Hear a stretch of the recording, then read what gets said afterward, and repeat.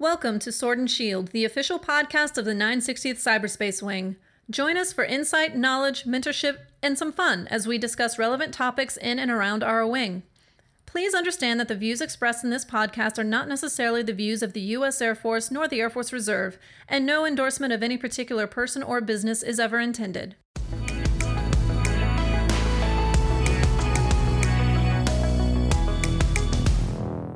Good day, Gladiators. Thank you for listening to another episode of the Sword and Shield podcast. It's Francis Martinez, Director of Psychological Health for the 960th Cyberspace Wing, here with a very special guest.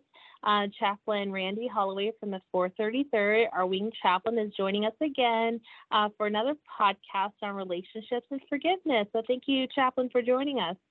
Hey, thank you, Francis, for having me back. It's a joy to be here.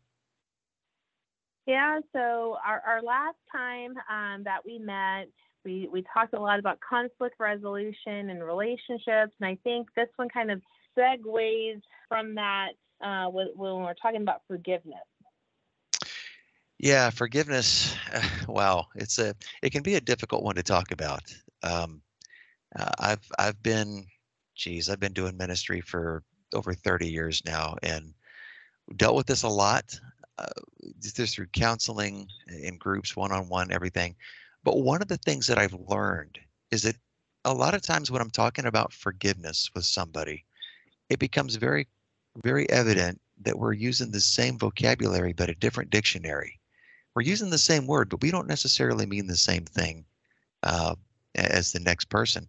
And so when talking about forgiveness, I've learned that it's important to establish what we're talking about before we go forward. And just to kind of piggyback from what we talked about last time with relationships and conflict, a lot of times there can be some hurt feelings, there can be some anger, and we're left with the question of what do I do with this?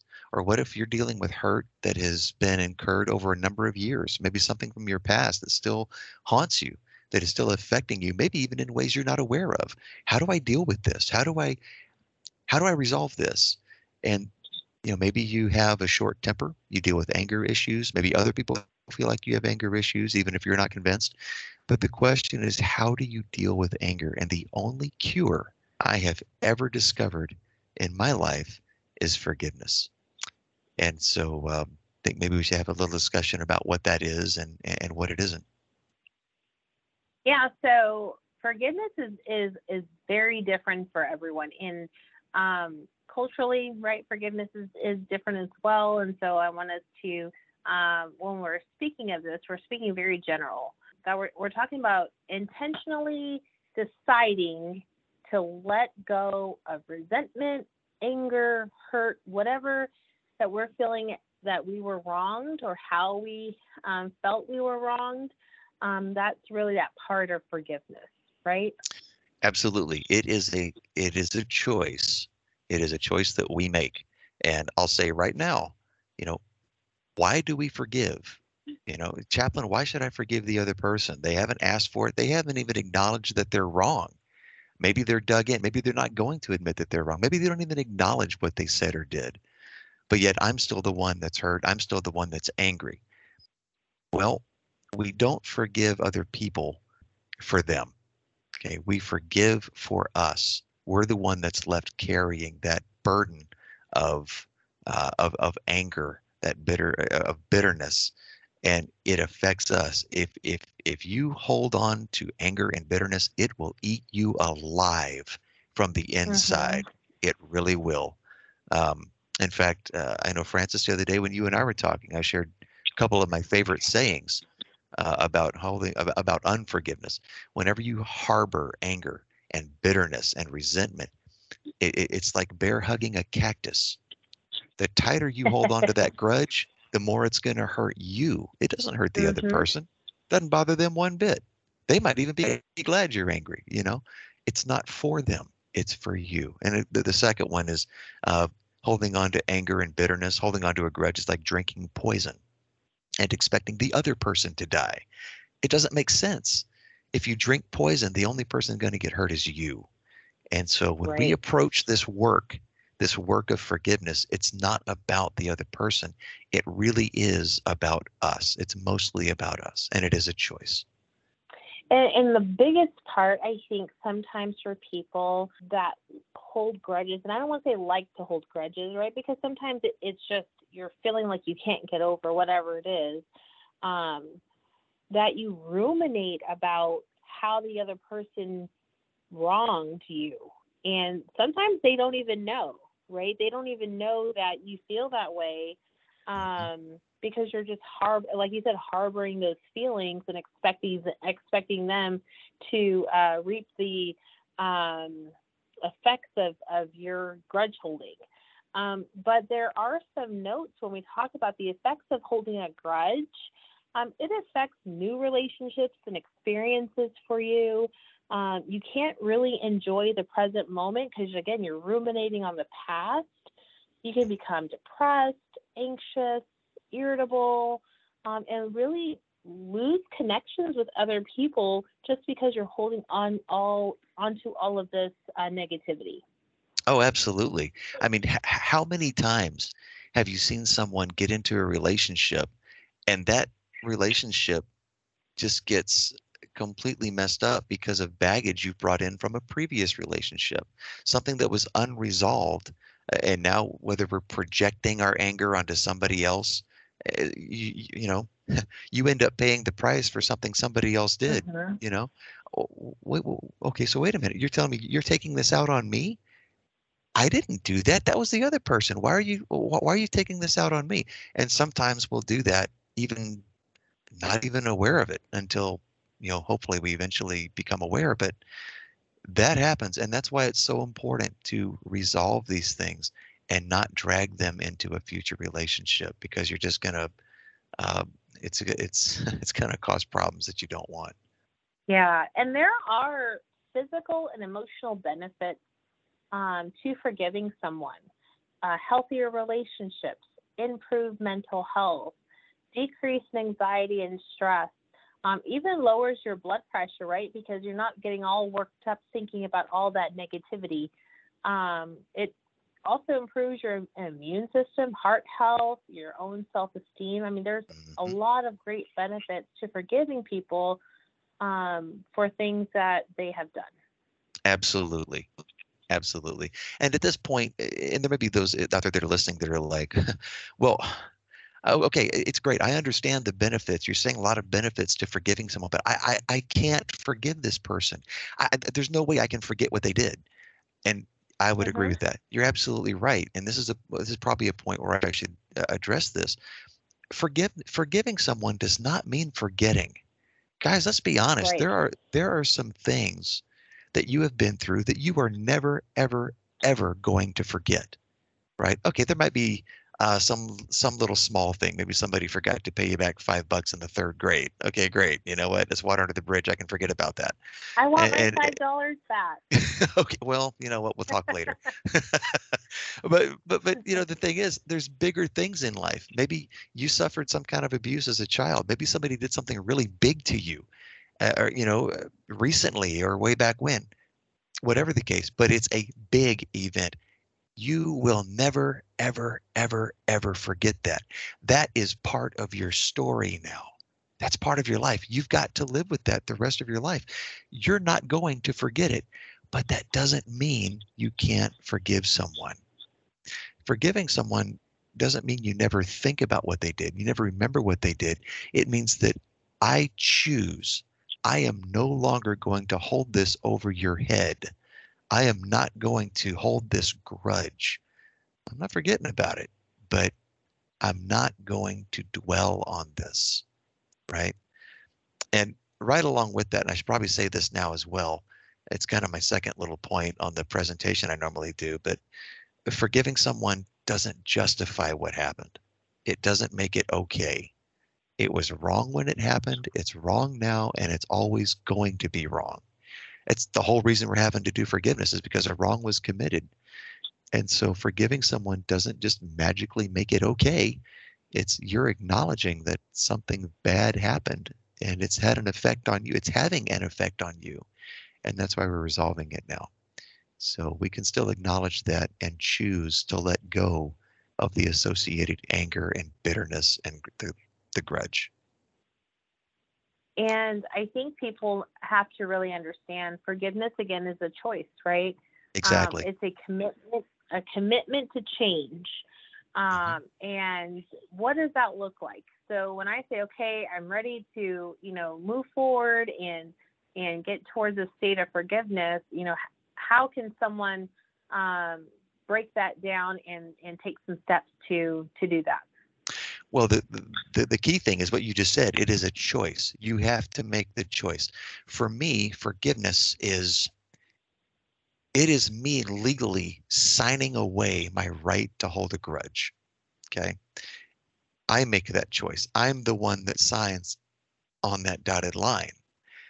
It's my choice. Okay. I'm going to have opportunities in the future to hold this against you, but I choose not to. In fact, if you hang around me long enough, you'll figure out that I love word pictures. If you imagine you're keeping the other person trapped in this cage, right? And every time you remember what they did, you just take them out and you just beat on them and beat on them and beat on them. And then you throw them back in the cage and you lock the door and you keep them in there until the next time you think about it. Then you take them out and you just keep doing this over and over again. Imagine yourself going over to that cage. You look at that person and say, I acknowledge that what you did was wrong and that I can't forget it. And I acknowledge the impact that it's had on me. But I'm through beating on you. I'm not going to keep carrying this grudge because I've noticed my wrist is sore. My fingers are broken from beating on you. I'm hurting myself. You open the door and you say, you're free to go. I'm never going to beat on you again. And you say, whoa, whoa, whoa, whoa, hang on. Chaplain, wait a minute. I've got a right to hold a grudge. If you Mm-hmm. understood what this person did to me, no, they don't deserve to be forgiveness or they don't deserve to be forgiven. And I would say, okay, well, maybe not, but you deserve to have freedom. And the longer you keep holding that grudge, guess what? You're really the person in that cage, not them. You deserve to be free. And that really, I think, is one of the motivations. If you want some motivation to start doing some work in the area of forgiveness, that's it. It's not about them, it's about you. Francis, could I share a quick story real quick? Sure. All right. For those that don't know, in my full-time job, I'm a chaplain with the San Antonio VA. And one day I had this young man come to my office. He was I think he was about 28 years old. He was an Army veteran and kind of a big guy. And I saw him. He stood in my door and just the look on his face. I mean, he just looked angry. He wasn't rude or anything. He just had this angry look. And he came in and he sat down in my office. And for an hour, he proceeded to, starting with his childhood all the way to present day. He told me about everyone who had hurt him and what they had done, and et cetera, et cetera, et cetera. He went down the list. And we talked a little bit about his Army service and everything. And he talked about some of the injuries that he has from some of the marching and running, and talked about those ruck marches with the big pack on his back, 10 miles. That man, it was brutal. By the time you get to the end of the march, you take that pack off and oh my gosh, your shoulders, your back, your feet, everything instantly feels better. And I looked right at him and I said, you've never taken off your pack. I said, not only that, but every time somebody has hurt you, you've added another rock to your pack. You're carrying this enormous weight and man, it's killing you. And it was like a light bulb moment. It's like the light went off. He saw it. He's like, oh, Chaplain, you're right. And over the next few months, we did a lot of work on forgiveness. He made a lot of progress. And the change in his physical appearance and his countenance was evident. And so it goes back to what I'm saying. When we hold those grudges, guys, we're only hurting ourselves. We're only hurting ourselves. If you need no other motivation to explore the idea of forgiveness, do it for yourself, for your own well-being. I think that people don't realize that, by forgiving, you're really releasing that control and power you feel the other person has on you, right? But it's really something that you're holding on to. Yeah. And you have the control and power to forgive. Yeah. There's a wonderful movie out there. I saw it years ago. I don't know how long it's been out, a long time, but it was one of Tyler Perry's movies, Diary of a Mad Black Woman. It's funny as heck. I always enjoyed that one, but there's this one very, very powerful scene where the lead actress, she goes to see her mother, an elderly mother in a nursing home, and she's talking about the man that has hurt her so bad. And her mother begins to tell her about forgiveness and says, you've got to forgive him. Says, as long as you hold that anger and that hatred, he holds a power over you. And the only way to break that power, to break that hold that he has on you, is to forgive. And it's a great movie. In fact, if for anybody out there who hasn't seen it, it is an incredible journey about forgiveness and redemption. I'd recommend that. And plus, it's entertaining. But yeah, that's it. It's the only way to break that power, that hold, is to forgive. And it seems so crazy. Francis, it almost seems backwards, because we're the one that's been hurt. We're the one that's been angered or whatnot. And yet we're the one that's left carrying the burden. And now we're the one that has to do the work of forgiveness, So it's kind of like the victim is the one that has to do all the work. But that's how it goes. That's the reality of it.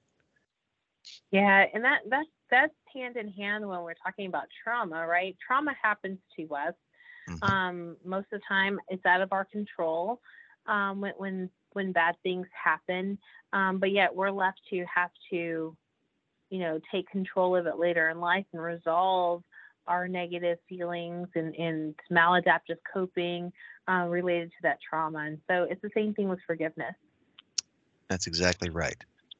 Absolutely. So one other thing that I would also say about forgiveness, and I kind of touched on it a second ago, about forgiveness is, Chaplain, the other person doesn't deserve forgiveness. And of course, we're saying it about you, but what if it's somebody that you love, somebody close to you, somebody that you want to reconcile with, if possible?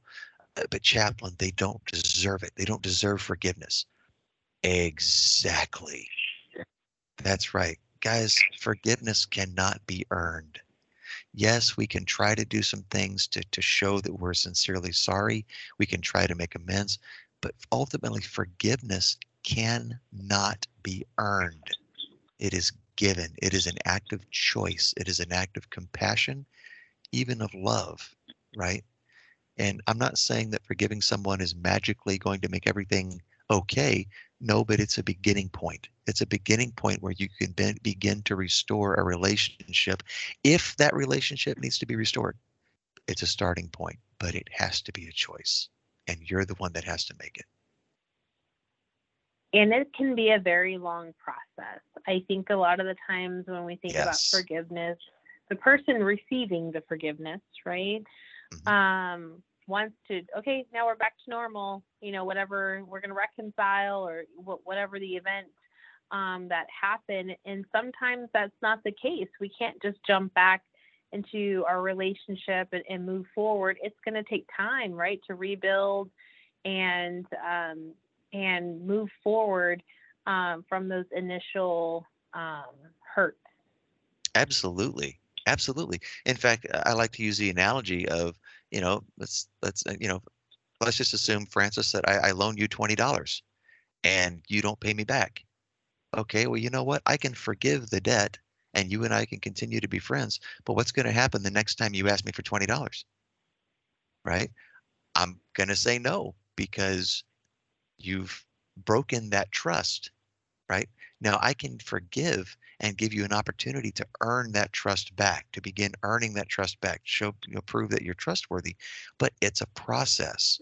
And so, and that all comes back to, consequences and reconciliation, but it can take time to work through that, to rebuild trust. And that's something as petty as $20. What about a marriage where someone has been unfaithful? You want to talk about the big time. Okay, let's go straight to the big issues. That one, that's tough. At that point, the marriage covenant is broken, and it's up to the two people. That we want to save this marriage? Is the one who's been wronged, are they willing to forgive? Are they willing to, start the process? Are they willing to give the other person a chance at redemption? There would be so much healing that would have to go on there, but it's got to start somewhere, and it starts with forgiveness. That doesn't mean you trust them again right away. It doesn't mean the consequences magically disappear. It means that we're going to start the process of working on this.